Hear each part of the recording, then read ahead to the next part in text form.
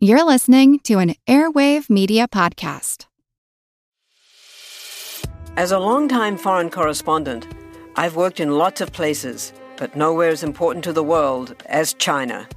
I'm Jane Perlez, former Beijing bureau chief for the New York Times. Join me on my new podcast, Face Off, U.S. versus China, where I'll take you behind the scenes in the tumultuous U.S.-China relationship. Find Face Off wherever you get your podcasts. Want to learn how you can make smarter decisions with your money? Well, I've got the podcast for you. I'm Sean Piles, and I host NerdWallet's Smart Money Podcast. Our show features our team of nerds, personal finance experts in credit cards, banking, investing, and more. And they'll help you make the most of your money while cutting through the clutter and misinformation in today's world of personal finance. You'll get clarity on strategies to help you build your wealth, invest wisely, shop for financial products, and plan for major life events. Listen to NerdWallet's Smart Money Podcast wherever you get your podcasts. I'm Ankur Delight. I'm Shannon Hayes. I'm Lisa Peterson, and you're listening to the Earn and Invest podcast.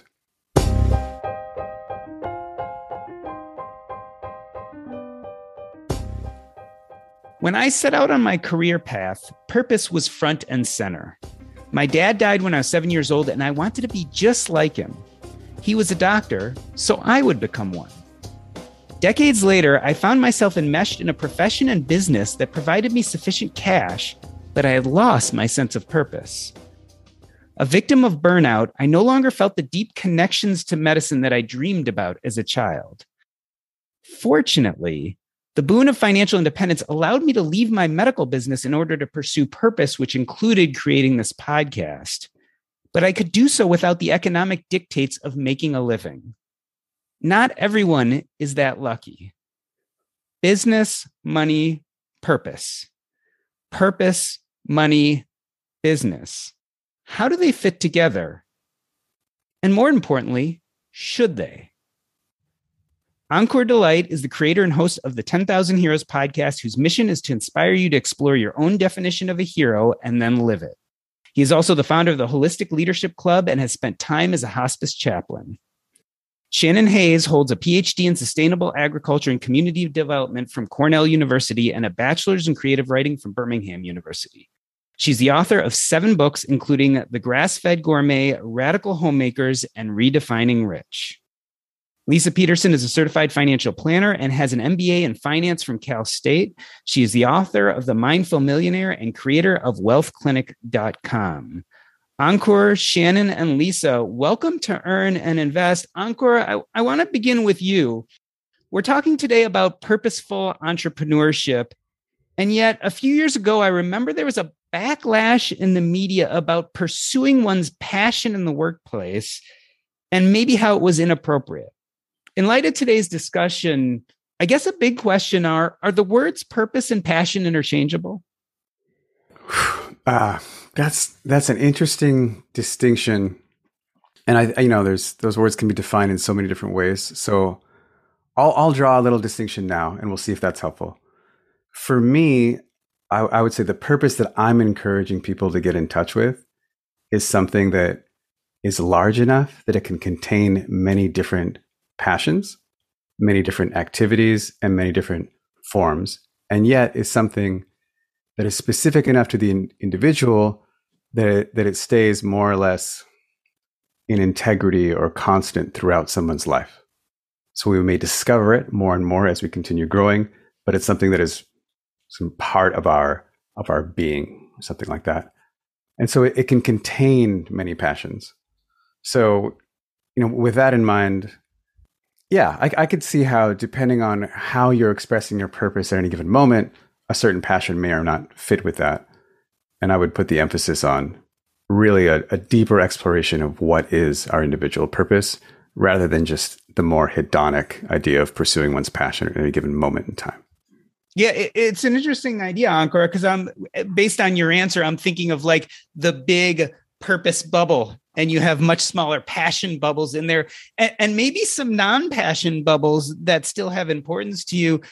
Lisa, broaden that discussion. I mean, you talk a lot about mindfulness. Where does mindfulness play into this idea of passion and purpose? Well, I think going back to this idea of disagreement with, purpose and passion being so important and people bucking up against that, what I have come to see is that there are two ways of looking at the world and the decisions that we make. One is coming from a place of scarcity, and the other is coming from a place of abundance. And so I think that the reason there's a backlash with this idea of purpose and passion is most people are looking at the world through the lens of scarcity. What can I get out of it? Because there's a fear that there isn't enough to go around. It's very oriented to, I've got to make a certain amount of money. I've got to take care of myself and my family. That's all that matters. It isn't this discussion of purpose and passion. And so from a place of abundance, those who are receptive to it, those who are open to it, realize that the only way you're going to live a life that you really enjoy is by looking at how do these things play into what you're doing in your career, what you're doing in your life. And to me, purpose and passion are everything. Lisa, I want to go further into this idea of scarcity and abundance. It hits me that the three of you on this panel are highly educated people who went to some of the best universities in the United States. You have an MBA, Lisa. Let's talk about academics. Do you think it adds to the scarcity mindset? I mean, is that maybe some of the academic influence? Explain that a little further. I guess when I'm thinking about all three of you, I feel like all three of you have degrees from impressive universities, some advanced degrees. You even got an MBA. But my suspicion is that academics, or specifically the university degrees, inform what you do day to day today less than you thought it would. So it hits me that there are a lot of people out there who are operating and building businesses with this idea of scarcity instead of the more abundant and certainly more purposeful mindset that I think we're going to talk about today. And I'm wondering kind of the academic influence on that. Is this something MBA schools and maybe PhD schools are teaching us?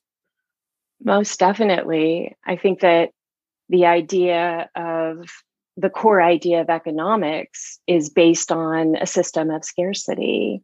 And how do you respond to this idea that there's only so much and you've got to get your part? And so the models are informing us to think a certain way of dealing with obstacles and challenges that we experience in the day-to-day real life experience. It's not that we're ignoring those things, but the problem is there's no other alternative being presented, which is, how could I maybe think of things differently?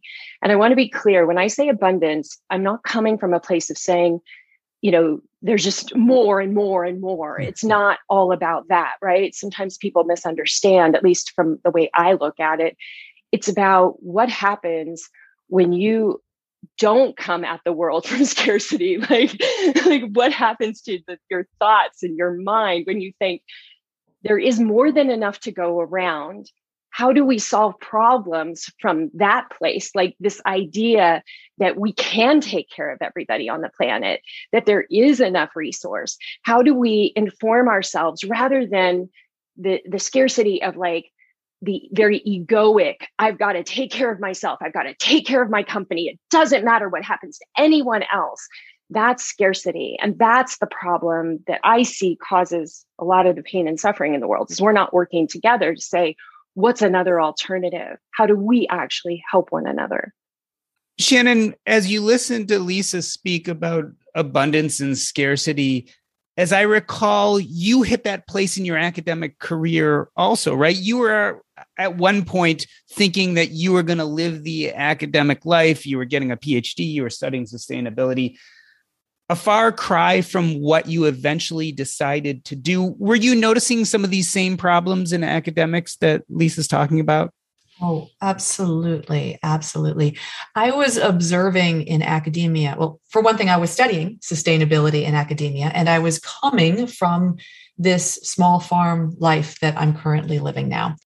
And I began to realize that the belief that I was buying into was that the only way I could stay in touch with the small farm life was to be in academia and to fight for the narrowing window of positions that would be available that would enable me to study what I truly cared about, which was the sustainability of the small farm and my concerns that the small farm life is disappearing and that the rural life that I really value that works in harmony with the environment and the community is all going away. And so when I realized that sort of academia was pushing me into this window where I would teach about how we're losing these things rather than just sort of walking away and saying, wait a minute, I want these things to be a reality. So rather than spending my life trying to hold down an academic position where I teach about the importance of these things and how awful it is that we're losing them, I'm going to step out of that and make the things that I want to succeed. And I came at it with this view of, I'm tired of these teachings that this is a hard way of life, that we can't make it. I'm going to show that this really is something that's valuable. And not only is it something valuable, but I can really change the world by doing that. And so, yeah, I had to walk away from it. It's that scarcity mindset. A lot of times we think scarcity, but we have to remember that's a fearful mindset too. If you want to save small farms and save the environment as I wanted to do, then why would I want to be teaching in a classroom and telling other kids how dire the situation is? How about I go out and really make something work and make something vibrant and then share that instead? And that took getting rid of that fear rather than saying the only way I'm going to survive, as Lisa says, take care of me and meet that purpose is by having a job. Rather than doing that, why don't I face exactly what I want and put that fear behind me and come forward with living my beliefs instead? Ankur, as I listen to Lisa and Shannon, and what I know of you too, it seems like we're all interested in this idea of creating a life of wealth, but maybe we define that a little different than other people do. First and foremost, do you think in society today that we kind of confabulate this idea with wealth and money? Yeah, I think a lot of our terms around wealth and around money are really confused. Even like for me, the idea of wealth is based upon the idea of enoughness. That there's no sense of feeling wealth without knowing what the boundary conditions are, like what is enough. Which is why so many people who have a lot of some resource, whether it's money or whether it's time, or even whether it's human relationships, can feel a sense of poverty. Because there's not a definition of like, what do I actually want? What is actually enough? And like what Lisa was saying, they're operating in conditions of competition for resources, conditions of scarcity. And sometimes that's real. Sometimes there are scarce resources around us. And sometimes that's just in our mind. It's important for me to understand those distinctions and have the right attitude in the right situation. Shannon, it hits me as we talk about enough that when I talked to you on this podcast about your book, Redefining Rich, we talked about this idea that many years, Sapbush Hollow Farms and the associated businesses produced maybe $40,000 or less. On the other hand, you were building kind of this financial independence model, saving money and investing. Talk about how you, in light of what you do for a living at Sapbush Farms, what do you consider makes that life wealthy? That I came in from the woods to have this conversation today. It is really easy when you're a small farmer. There's a joke in the small farm community. This is, if you want a wine cellar, put a whole bunch of farmers down in a basement. Okay. We are conditioned to talk about how we're victimized and marginalized in society. This is how I grew up as a farmer. And when I stepped into the helm of my family's business and came to the helm where 3 generations working together, that really, that mentality was weighing me down. And I had to disappear for a couple of days because it just got to be, the burden got to be so much. How do I deal with aging parents and their health issues and all the bills that have to get paid and the payroll that has to be met and the productivity that has to happen? Because this isn't fair. This life is stacked against me. And I had to just disappear into the woods and sit with these trials for a while. And when I did, I realized what I told you about a couple minutes ago, where I said, this is a problem that I care about. This is a fixation, a fascination, and a passion. And then I realized that means the problem itself, the fascinating problem that it's hard to make a living on a family farm, is why I'm here. So that actually became one of my parameters of wealth, is the fascinating problem, the intriguing work. And it continues to be that way. I mean, boy, I face all kinds of myriad problems every single day. And you can really get beaten down, or you can say, dude, that is why I am here. I am here because it is so fascinating. I am here because my husband and I were just sitting in the woods beside a pond for 2 hours talking about our problems, and not talking about our problems because we're going, whoa, it's me. We're talking about our problems because it's so fascinating to take them apart, to discuss the facets of them, to come up with solutions, to be creative. And that's what we thrive on. That's what our relationship, really jives on, is how do we come up with an interesting solution? And it's what our whole family gets together and talks about. So the problem itself that we're tackling is part of the wealth.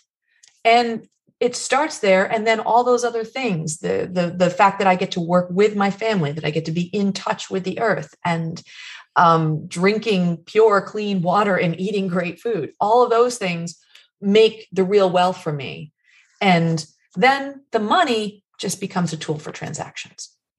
Lisa, it's clear to me that when we define wealth and define enough solely on monetary means, I think that's a lot of that scarcity that you were talking about before.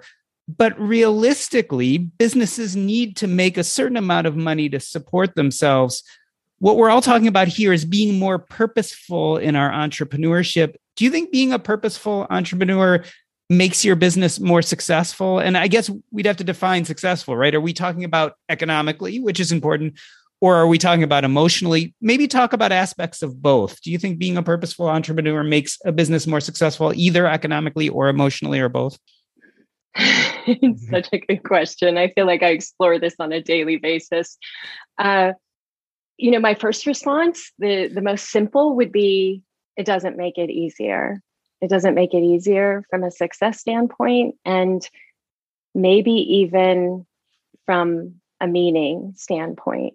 And the reason I say that is because I spend more of my time questioning assumptions than anything in all that I do. And that's not easy, because a lot of times I'm so conditioned by the system that I've been raised in that I can't tell the difference of like what's scarcity and what's abundance. And that adds time to the projects that I work on. A lot of my stuff is teaching people about business, teaching people about their relationship with money. And I spend a lot of time checking, am I in alignment? Because is this just conditioned systems that are affecting what I'm teaching? Or am I actually free from the matrix, if you will, and really teaching something that's deeply valuable and meaningful to people? So I have seen my peers who started businesses back in 2014, similar to myself, who weren't necessarily asking themselves these questions. And I've seen them go on to make multiple 7 figures in their businesses. Whereas because money wasn't the reason I was starting my business, it was more of exploring these conversations and helping people who might not have money or have struggled with money and their relationship with it for their whole life. That hasn't been my story in my business. I often saw choices. I was like, yeah, I could make a lot more money doing this, but this has more meaning. And for me, that is like we've already discussed, success.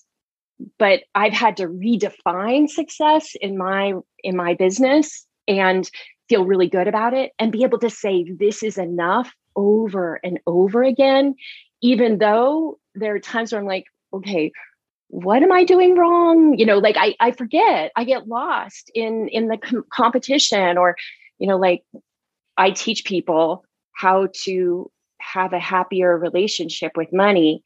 And that's really meaningful, but it's just not work that happens overnight. It takes time, and I've got to be patient with that process. So that's my take. Ankur, they're trade-offs, right? I mean, as Lisa was saying, it's not easy to bring purpose into your business model. Let's explore that by turning it around and looking at the other side. What happens when you build a business solely based on economic returns? Why isn't that just good enough?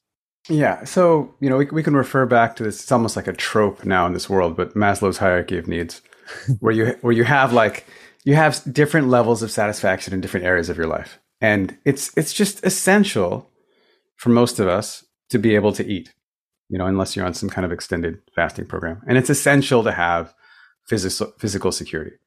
But as you meet those basic needs, we want more. We want emotional fulfillment. We want meaning. We want to understand our potential. We want self-actualization. And having a successful, in the economic sense, business gets us only so far up that pyramid. It only meets certain needs, and it won't meet our deepest, most intrinsic and highest needs. So that's the danger. But that's why many people, like yourself included, you'll hit those first few layers, you'll feel a sense of liberation, and then be like, oh, great. Now I can do something else and I can pursue these other avenues. My personal belief and my hope is that our economy is it's like it's in a developmental arc. And our economy, I'm going to say it's like we're in preschool right now. And the economy of the future, I don't know if it'll be in 50 years or 100 years or 5,000 years. The whole point of it, it's my friend Matt is always impressing upon me this vision, and it's so helpful. The whole point is to help organize in like a free-flowing and decentralized way. That's what the market is so good at. Our highest contribution towards society. And that's clearly not what's happening right now. But that's where I think it's going, and that's how I want to act. That's how I want to like work with people to be like, imagine if it's possible to do that right now. Like, how can you correspond your actions, your beliefs, the best way that you think your individual reality can contribute to the people around you? And I don't think it's true in all cases, but look for a place in which that would also meet your economic needs. Listening to Ankur, I'm reminded, Shannon, of something that we say a lot in healthcare, especially in the hospice world, because that's what I'm involved in, is they often say there is no mission without margin. Talk to me about walking that line in your business. Is that something you're constantly bumping up against? Maybe there is no margin without mission. Yeah, I mean, certainly you could turn around, right? I mentioned we have the farm. I also have the cafe and the vacation rentals and all these different things that we do. And I am always in a position, different things return different things economically. You would think, for example, the actual raising chickens is a great example this year. The farm produces about 1,000 meat birds per year.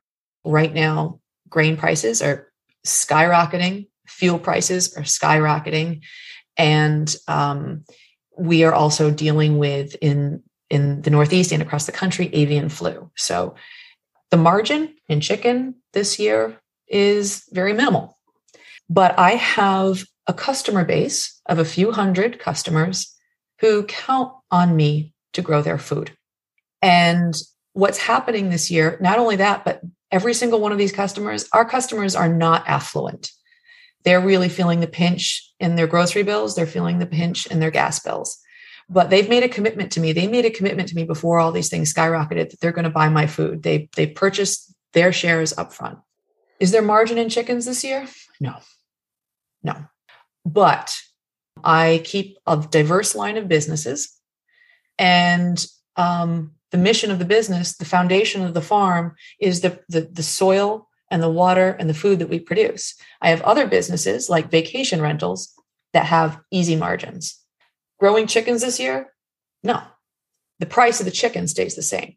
The customers who committed at those prices, they will have their food for winter based on that. So is there margin? No. Is there mission? Yes. And even though the chickens are going to be a loss this year, they are still producing wealth for the farm. They are contributing to the soil fertility, the biodiversity of the chickens interacting on the pastures with the sheep. The chickens are going through and they're picking through and they're eating the parasites that otherwise would be a problem for the sheep. They're putting nitrogen into the soil that's increasing the soil fertility. As the grass grows stronger, it's pulling more carbon out of the atmosphere and fixing it into the soil. They're reversing climate change. Now, are any of those things margin by conventional definitions? No. But those chickens are providing food security. They are providing deep, nutrient-dense food. They're providing for all the local businesses that are involved with those chickens, whether it's the other farms that sell them, whether it's the people who come to the cafe to eat those meals, and the farm store, the feed store, all of that is all benefiting from the production of that. And they're providing all the foundation wealth of keeping that farm productive and pulling carbon out of the atmosphere and fixing it into the soil. Now, over here, I got some vacation rentals. They're going to cover the bills this winter, I got to tell you. So is there margin without mission? Is there mission without margin? I can't answer that directly, except to say there's mission in absolutely everything. And you just have to learn to see. In my business, you have to learn to see where that margin is. Because I could say to my dad, get rid of it. This isn't profitable. Let's get rid of that enterprise. Let's take it right off. But you have to have a deeper understanding of the ecological cost of that, of the social cost of that, before you can make that decision. So you have to have a broad definition of what margin is. Lisa, what Shannon just said is there can be and probably should be mission in almost everything if we look for it. And yet we're having this conversation today about purposeful entrepreneurship because, at least in my opinion, it's still somewhat of a topic that people don't discuss or certainly don't embrace. Why do you think your average entrepreneur doesn't look to kind of purposeful entrepreneurship as the default? I think what we've been talking about with just so much conditioning around what is it to be an entrepreneur, what qualifies success. I mean, that comes to mind. But I also think, entrepreneurs are a rare breed. And my parents were entrepreneurs and they lost the farm, if you will. So it made me really, really scared to become an entrepreneur or put all our eggs in entrepreneurship basket, because my husband has been an entrepreneur from day one.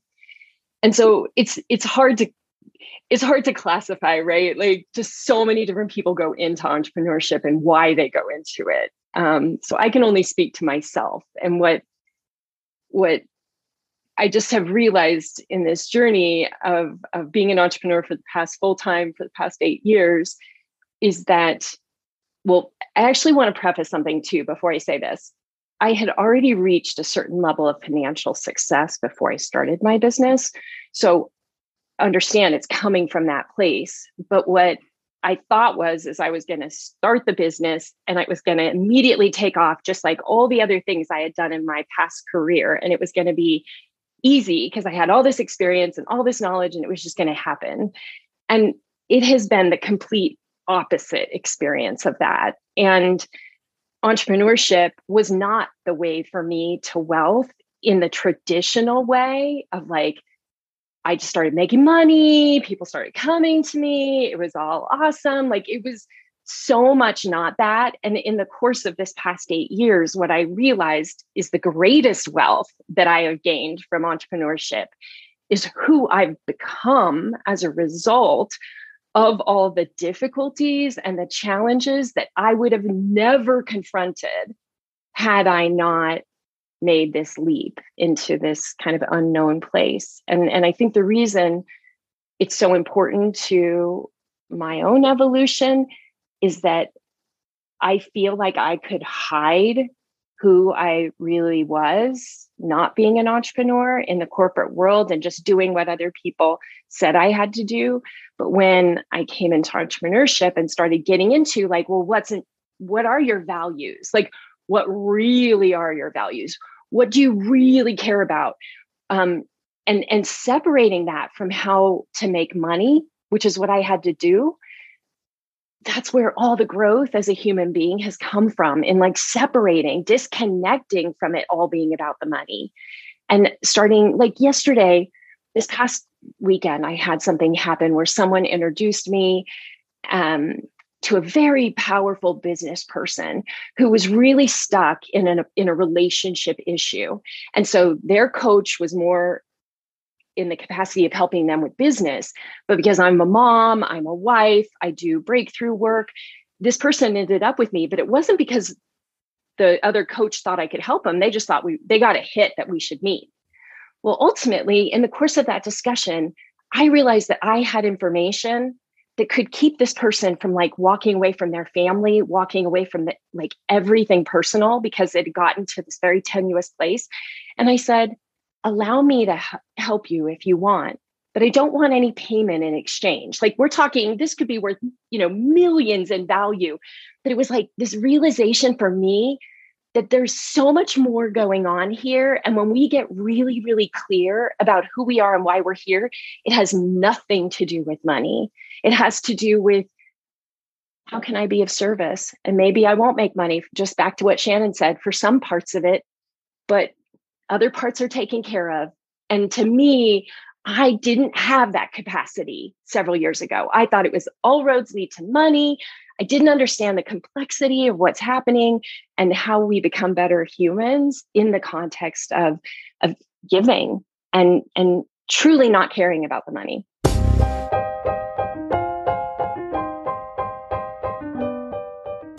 We are talking to Encore Delight, who is the creator and host of the 10,000 Heroes podcast, Shannon Hayes, who is a PhD in sustainable agriculture and the author of Redefining Rich, and Lisa Peterson, who is a certified financial planner and creator of wealthclinic.com. We are going to take a short break. I'm Doc G, and this is the Earn and Invest podcast.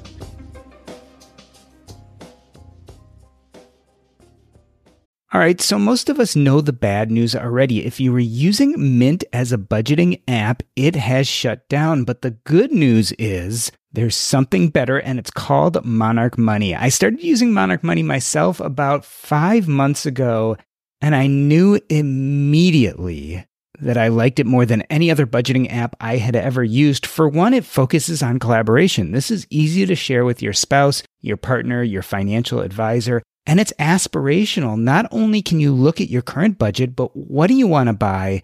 What do you want your goals to be? You can focus on those in Monarch Money. It's the next generation of personal finance apps. Monarch is the top-rated all-in-one personal finance app. It gives you a comprehensive view of all your accounts, investments, transactions, and more. Furthermore, you can create custom budgets, track progress toward financial goals, and collaborate with your partner. And now get an extended 30-day free trial when you go to monarchmoney.com/earn. Again, that's monarchmoney.com/EARN. What I like about this app is it's intuitive, easy to use, quick to sign on. It's collaborative, as we talked about. It's customizable. The idea is you can use this app the way you want to use it. And the reason why is the Monarch Money team is customer focused. They are focusing on you, me, and all the other people who want to use this app to live a better financial life. After trying out Monarch Money for myself, I understand why it's the top-rated personal finance app. And right now, listeners of this show will get an extended 30-day free trial when you go to monarchmoney.com/earn. That's monarchmoney.com/EARN for your extended 30-day free trial. Hey everybody, I just wanted to remind you, if you want to find out what is going on with the Earn and Invest podcast or me, Jordan Grummett, there are a few ways to get more information. One is that you can go to my personal website, jordangrummett.com. That's JORDANGRUMET.com. There you'll find links to my medical blog, my financial blog, as well as the Earn and Invest podcast. You'll also learn what is the newest, latest, and greatest when it comes to my book, Taking Stock, which will be coming out August 2nd. We're going to make the push for early or pre-sales in July. You can find it on Amazon, Books A Million, Barnes & Nobles. You name it, you can find it there. And last but not least, visit us on Facebook. The best way to get there is earnandinvest.com/Facebook. Again, that's earnandinvest.com/Facebook. In our Facebook group, we discuss everything from personal finance to current events, to what's happening in our world, as well as I post every episode there. So check us out. A few different ways to reach me, either at jordangrummett.com or at earnandinvest.com/Facebook. I hope to see you there and become part of the Earn and Invest community.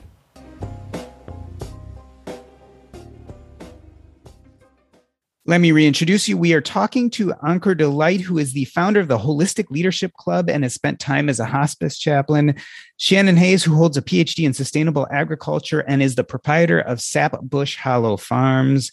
And Lisa Peterson, who has an MBA in finance from Cal State, and she's the author of The Mindful Millionaire. And we are talking about purposeful entrepreneurship. You know, I've had the experience of doing lots of interviews for my upcoming book. And the hot potato that everyone throws at me because of what I've written in this book is, how do we find our purpose? So I want to throw that back at you, Ankur. Let me start with you. We're talking about purposeful entrepreneurship. You got to understand what your purpose is. How do we find that? Yeah, great. I love answering that question. That's part of my work in my coaching program. So I love it. And there's you can find online, there's tons of techniques and blog posts and, courses you can do. But for me, the essential way I think about it is, especially for people who have lived a little bit, people maybe in their 30s or beyond. I think it's different if you're a teenager. Like if you're a teenager, I would say you explore and you do random things. That's what I did. But once you've lived a little bit more, I think you have data. And so then what you can do is basically a kind of statistical regression where you look back over the data and you're like, okay, what was going on in all these different moments where I felt really me, where I felt really in tune, where I felt really in the flow, where I felt really joyful. And what are the similarities? What are the themes that run through that? So it's almost like a kind of detective or Sherlock Holmes exercise where you pull up all this data. These are the moments that I felt really good. I felt really connected. I felt really excited. I felt like I was really being myself. What's common about that? And there's this analytical exercise that you can do. And then you can pull out themes. And so that for me is like the first step. And I like to balance that with thinking, again, purpose is not, if purpose really is, and the conjecture here, this is like a non-material thing, so it's a spiritual thing. So some people may have aversion to this, but I find it to be a helpful tool. The conjecture is that we're born with a sense of purpose. We don't know what it is. We have to discover it. It may evolve, but the idea is that, like, if that's true, which is kind of a wild idea in our modern, mechanistic age. If that's true, then it's something that's too important to be fragile. It's something that can't be lost if I just lose an arm in a car accident. So if I'm really good at ping pong, I'm right-handed, I play a lot of ping pong. I'm like, oh, maybe my purpose is ping pong. I get in a car accident, I lose my right arm. Oh no, I've lost my purpose. I think it's a little bit more expansive than that. It's not something that can be so vulnerable to just like the body. So I guess the warning there is to try and find something that's not so abstract as to be meaningless and not to be so specific that every career change it becomes a midlife crisis. So let me ask you the question, Jordan, that you've done a few different things in your adult career. You had this like whole medical phase, and then you went into the financial planning thing, and now you're balancing with this book. What does that make sense to you? That your purpose would not be like, oh, my purpose is walking around hospitals. That's too specific, or my purpose is so abstract that, oh, all I do is help people, which might, like, anything could fit into that. Does that resonate with you? It does resonate with me. For me, I thought my purpose was being a doctor. I thought in a lot of ways my purpose was helping people. What I eventually came to after a lot of really self-reflection is that being a physician only fit parts of my sense of purpose. And that's why it was very easy for me to become burned out in it. And more likely, I was a communicator, someone who liked to engage people in complex conversations that said something about life, hence this podcast, or public speaking, or telling stories that drive home an idea. Those all became a much deeper part of my purpose and helped me understand why maybe early on in life, I either misidentified my purpose as just solely being a physician, or that it fulfilled my sense of purpose for that time in my life. But I evolved and grew and changed. It's interesting, Encore, because for me, purpose grew out originally of finding a job, finding a profession, and even finding a business within that profession, and realizing that those weren't fulfilling my sense of purpose. Thankfully, they provided me financial means, which then gave me some of that freedom. Shannon, let's talk about entrepreneurship in general. For me, it did eventually lead to a sense of purpose. I didn't lead with purpose. I led with entrepreneurship and came to purpose. Shannon, how do you think entrepreneurship in general is a way of finding your purpose? Is it a good vehicle? Yeah. So I'm a little bit different from you. I live where I grew up. I remember being 5 years old, walking down the farm driveway and knowing my job is this place, this soil, this community. My whole life, I just have known this. And what I was faced with is an area that when I was growing up, it was in the farm crisis. And I always say that kids were being pushed off the land like weeds in the spray line of herbicides. We were just told there was no future. And suicide, abuse, domestic violence, alcoholism was just rampant in the farming community. So I'm growing up in a farming community that's dying. At the same time, the community, there were no jobs either. So my purpose, I knew my whole life, I have to be here. And what became very clear to me was the odds of me getting a job so I could contribute to the community were like 1 in 100. And then when you take someone like me there's government jobs and there were teaching jobs. That's about all, because I really don't have it in me to be a doctor. I could have gotten one of those jobs, but not really inclined. So there was nothing for me here. And yet I knew my purpose was here. So entrepreneurship was the only way. My husband did get a job here briefly. He was fired for insubordination. So neither one of us had jobs. And so if your purpose is, well, I have to keep this farm going, we want to build this community, we want to make this place something that people value and care about and that people stop abusing, then entrepreneurship was the only way forward. Shannon, talk about that pivot moment, because I remember I've heard you describe it before, where you were very much in academia, and then you had a little bit of epiphany, maybe that reaching your final sense of purpose wouldn't continue with you staying in academia. Can you tell us about that specific moment? I don't know if it was the moment my husband got fired, but he had a job in county government. He was a planner, and his politics were not in line with county government stuff. I was on this career trajectory. I was going to become a professor, but the ag school here was very into commercial industrial production, and my inclination was definitely not that way. And so he was fired, and I came home from grad school that weekend, and he made soup from a chicken carcass. And we sat by the wood stove and we had soup, and we looked at one another, and we woke up the next morning and there was snow on the ground. And my parents were freaking out, telling us, well, we just bought this little cabin. You're going to have to sell. You're going to have to move. You're going to have to go find jobs. And we woke up in the morning and we saw the land that we loved. We realized that we didn't have to go to jobs that day. And that life could be something even more beautiful. And we just started, even with all those risks. But yes, we were not welcome professionally with our backgrounds to have conventional jobs.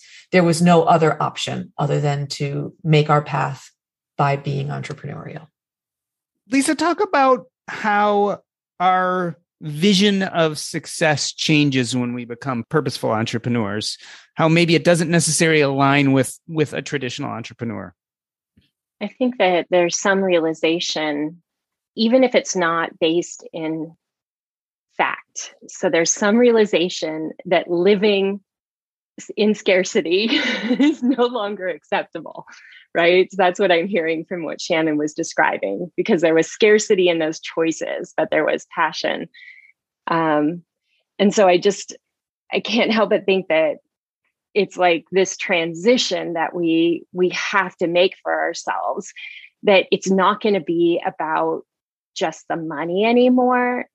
And when that shifts, when we kind of give ourselves permission to not be dictated by that, even if we still have to pay the bills. That's the fascinating thing about this. It doesn't have to just come because you have plenty of money. It can come from a shift in perspective that I'm not going to live from this way of thinking anymore.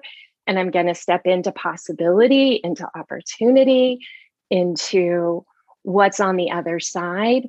And it's so funny too, because I think we live in times where we're so wealthy as far as resources are concerned that we've lost perspective of like how easy it could be to make that shift. You know, for some people, they make the shift like, I want to follow my passion and I'm going to move back in with my parents, you know, even the whole family. Like I've come across people who have moved back in with their parents, the whole kids, everybody, in order to bring something into reality because it's so purpose and mission driven that they're like, I can't do it anymore. And so I don't know if that answers your question, but that's just what's coming up, that there's this shift that we make. And when we make it, we're choosing to live a more optimal life, even in the face of uncertainty, no longer allowing uncertainty to dictate the choices that we're making. Ankur, let's talk about another one of those shifts. Let's talk about how when entrepreneurs become purposeful, their leadership changes. Yeah, great. Okay, so here's the funny thing. I got into like the business entrepreneurship world just a few years ago. You know, I was trained as a mathematician and a computer programmer. I spent a lot of time working as an organic farmer, learning kind of sustainable agriculture all over the world, and a lot of time just meditating and studying and traveling. And when I got into the business world, I started hearing this word leadership a lot. And as far as I can tell, it's just code for spirituality that's palatable for business audiences. So when you ask that question, I think, yeah, I mean, basically what it means is, as I think Lisa was saying earlier, we expand the sense of what's important from just our small egoic notion of just taking care of myself to taking care of a larger community, the community of our employees, the community of our customers, the community of our investors. So when I was catching up on reading famous business books, I read this amazing classic book called Good to Great by Jim Collins. And the first thing that comes out of that book is, for him, the classic level 5 leader, like the highest possible category of leader, is essentially a spiritual teacher who identifies his own personal well-being with the well-being of everyone else in that person's ambit. And, and this is like a data-driven research project looking at, I think, 12 or 20 years of performance. And he's like, oh, the companies that succeed are the companies that have CEOs who have this characteristic. And so that's their definition of leadership, is really understanding that your needs are my needs and we're not really separate. So I think that's essentially what it will look like.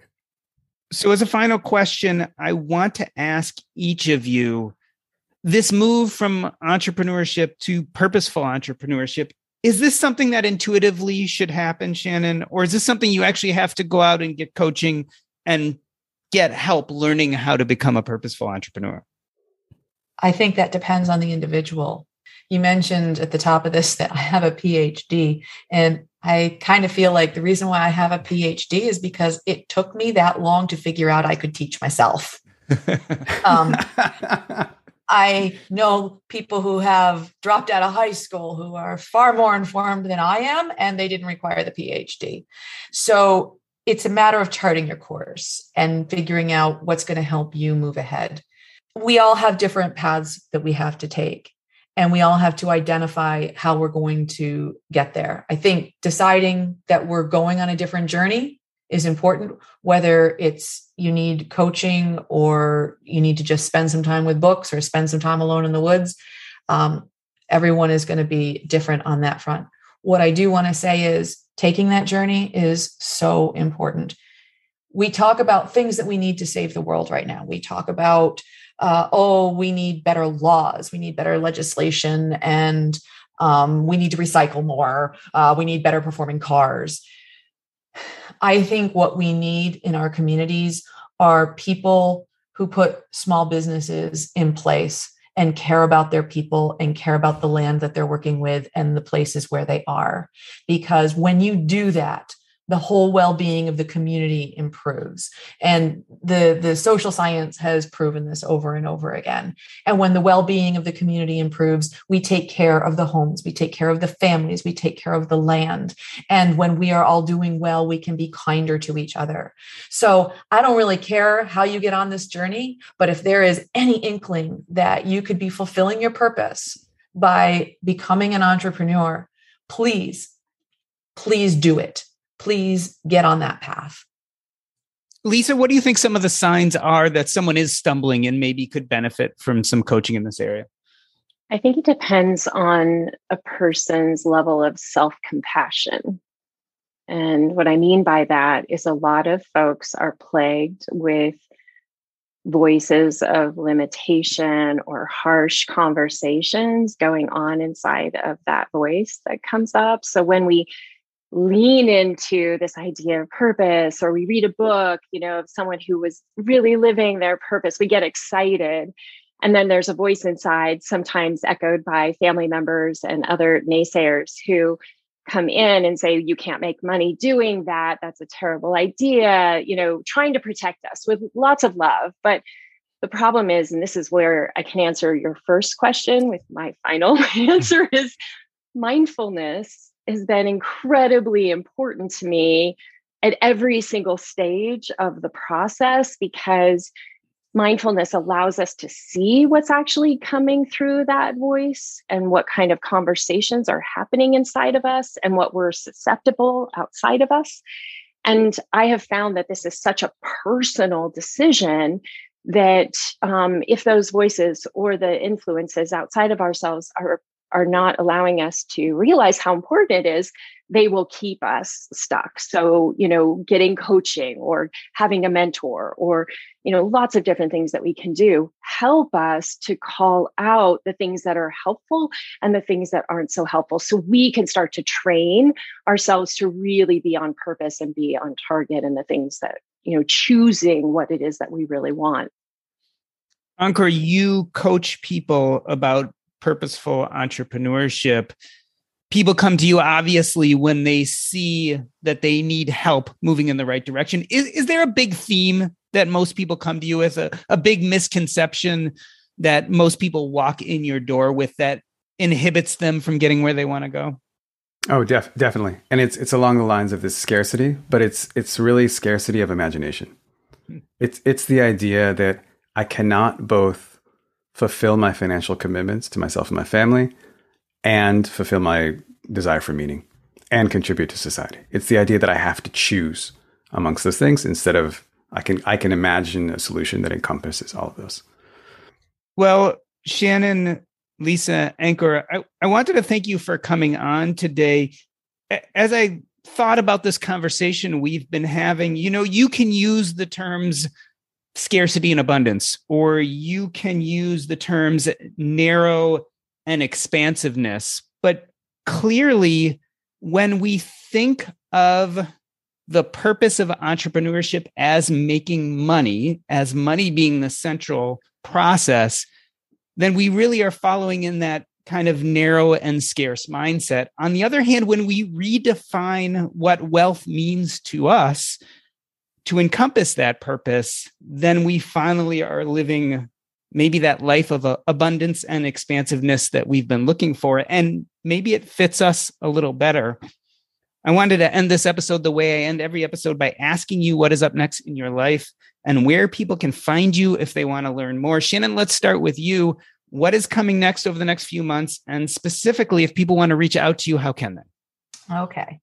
Well, what happens right now during the growing season is I do have the Hearth of Sapbush Hollow podcast, which is chronicles and lessons from a life tied to family, community, and the land. And that is weekly storytelling about how we're doing things and what we're doing. So do check into that every week. You can find me over at sapbush.com. You can read about the farm, the cafe, the vacation rentals, my kids who wait tables on roller skates and pull awesome latte art. You can see it all there. And what I'm working on right now actually is fiction and working on the business, just the daily work of the business. But yes, I've been telling the story of my community for in a novel for about 10 years, and I have some quiet time. I'm focusing on that again. Lisa, tell us what is happening in your life, and specifically if people want to reach out to you, how can they?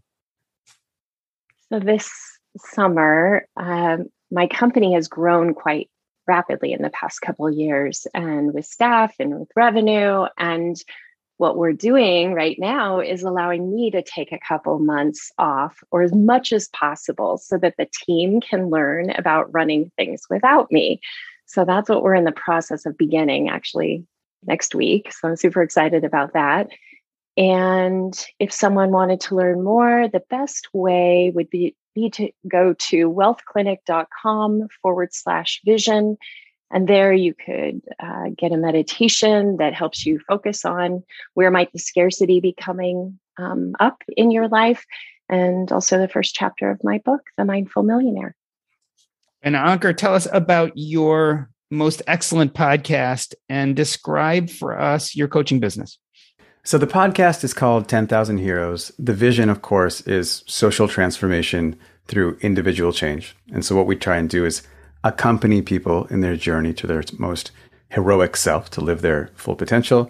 There's a few different aspects of that. There's discovery, which is kind of this process of understanding one's purpose we talked about today. There's imagination, which is like understanding how you want to fulfill that purpose and contribute to the world. And then, of course, I mean, you might call it realization, like actually execution, doing the work.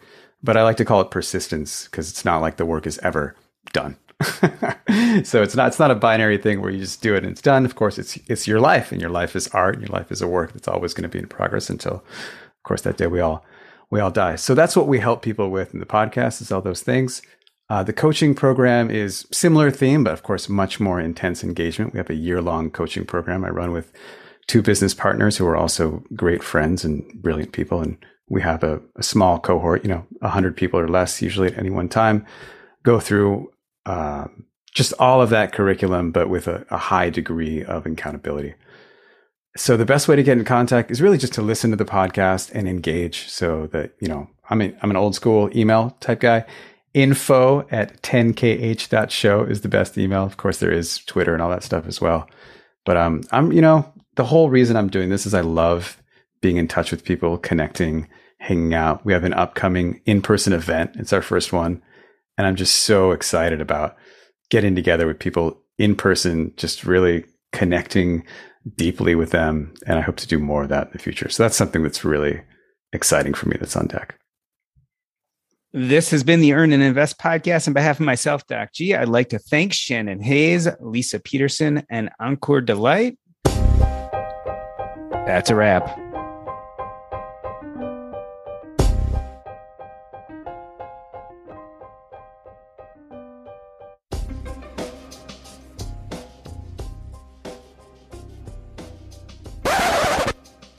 Awesome. I leave the audio going just for a few minutes as we chat. So what didn't we talk about? Was there anything that you feel like we didn't touch on or that we weren't expansive enough about?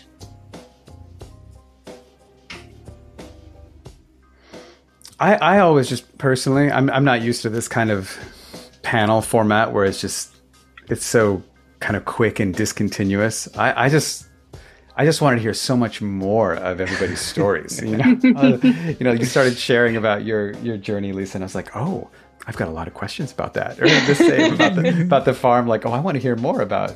But that's just me. Yeah, it's definitely a different look. Where we do, it's kind of a melange of voices, and in fact, in some ways, the idea is that it's almost like snippets of each person put together to tell a story, as opposed to, although I do feel like sometimes in some panels and just at times it feels more like a running conversation. In some ways, I do kind of like bringing those snippets together to eventually, hopefully, tell a story. But it's a different way of doing it for sure. You can also, so I've done episodes with Shannon and Lisa, which go deeper into their stories. So you could also look them up on Earn and Invest, but there's still some choppiness to it, but we go much deeper into each of their stories. What was fun about this actually was thinking about you three together. Because I think you're very different people who do very different things. And yet I think you share a lot of common ground in how you look at the world and certainly how you look at business. Mm-hmm. Mm-hmm. Yeah, Shannon, when you were explaining the ecosystem and the ethos of like how you think about the farm, like I was like, oh, I want to bring this to my community. So I'm going to reach out, because that was just like everything that I want to teach, but like this beautiful example of real life, like how it works and how it looks. So I really love that. And yeah, there were so many conversations I felt like could go deeper. Well, I'm really appreciative that we just got an opportunity to hear other minds. With what I do, I am very isolated because the work is very outside. And if I'm not outside, I'm in the kitchen. And so I'm not connected a lot. So I really appreciate that you included me so I can hear some of the other thinking that's going on. Yeah. And go ahead. Where's the farm? Where do you live? I'm in the Northern Catskill Mountains in upstate New York. Uh-huh. Nice. It's very, very beautiful here. Oh, my husband's a contractor and, builds houses, but he would love to be farming, but he's also a little worn out from building houses for 30 years. So yeah. Well, that's part of your financial plan is you got to figure out how to make sure. And that's where farmers have, historically, they had that together. I always tell people read Farmer Boy or go back. Even there's a children's book called The Ox Cart Man. But both of those books really do explain how farmers were thinking, because you've got your body, but you have to use your body and your mind in different ways. And today in farming, we tend to think it's all body. And that really creates a problem when your knees start to go and your hips start to go and things like that. So you have to really look at that financial plan so that you can have that a balance in those things and take that time that you need for healing. Yeah, Shannon, you've created the most succinct argument in my mind for what a modern day individual owned smaller farm can look like and makes a lot of sense today. And I think if you talk a lot about a lot of city and suburb dwellers, I couldn't imagine it until I heard you talk about it when I interviewed you. Mm-hmm. But I think it's a very rational, well put together idea of how you've made your farm and your businesses work and provide that kind of wealth, as we were talking about, that's meaningful to you. I think one of the reasons for that is I'm defined by my landscape very much. So number one cause of farm deaths around here was tractors rolling over on farmers because the ground's like this. So we are physically limited. But on top of that, real estate prices are very high. So there are farmers who are making a living, selling a lot of product, growing a lot of organic food. Encore, maybe Jill Salatin, for example. Mm-hmm. They really are incredible marketers, and they are incredible at producing volumes and figuring out how to meet those demands. But I'm very limited by my landscape.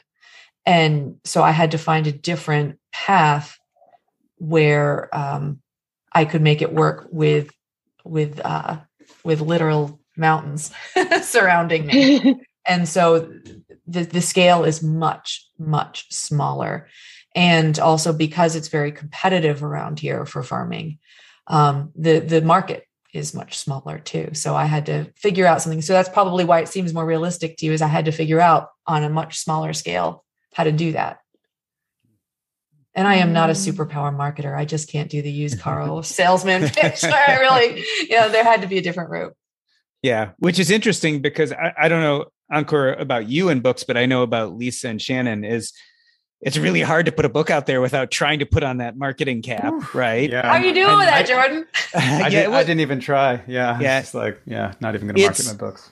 So I'm trying to understand how to embrace the power of taking something that's deeply important to you, a message, and getting it to people without letting the fatigue of marketing change my excitement about all that. Right. So it's a mix. Like there are some people who love marketing who are going to just hit the ground running and do it in a way that I never could. And then there's some people who despise it, who would do none of it. I'm trying to, again, kind of keep my intentions set of this stuff is important to me. And if I want to get those words to people, I'm going to have to put up with some things that don't fit naturally, even if it's not tiresome, that don't necessarily always fit comfortably. Because as a lot of us, I don't love self-promotion, but you give and take, right? You'd have to decide what gives you that sense of purpose. Give it 6 months, you'll get to breathe again. Yeah, exactly. So I've been quite busy. I woke up with a little bit of a panic attack this morning when I realized how many different things I need to do over the next 3 months. But these are all things of my choosing, which gives you slightly less of a panic attack because you're like, well, I created this out of joy and purpose. So yes, at the moment it's feeling very busy and full. But there is not a thing I'm doing that I didn't say, oh, that's cool, I want to do that. Yeah. And one thing that's nice that like if you're really tuning into this desire you have and this enjoyment of public speaking, you can choose the aspects of self-promotion that intersect with that and you can avoid the ones that you don't like and you could focus on doing a lot of public speaking because that's what you like. It feels really good to be productive, but a lot of the time it's easier said than done, especially when you need to make time to learn about productivity so you can actually, be productive. But you can start your morning off right and be ready to get stuff done in just a few minutes with the Inc. Productivity Tip of the Day podcast. New episodes drop every weekday, so listen and subscribe to Inc. Productivity Tip of the Day wherever you get your podcasts. That's Inc. Productivity Tip of the Day wherever you get your podcasts. The corporate world is like the ocean. It's alluring, but it's also full of deadly creatures that can shred you to pieces. It becomes kind of like a Game of Thrones political arena where everyone's trying to murder you to get your job. My family doesn't come from corporate background, so I didn't have any sort of guidance in that. This is not your typical work podcast. Sometimes you need to be empathetic. And then there are times that you ask for input, but you don't really give a shit. Listen to the Ambie Award-nominated podcast, Surfing Corporate. Stretch opportunity? What is this, yoga class? Get out of here.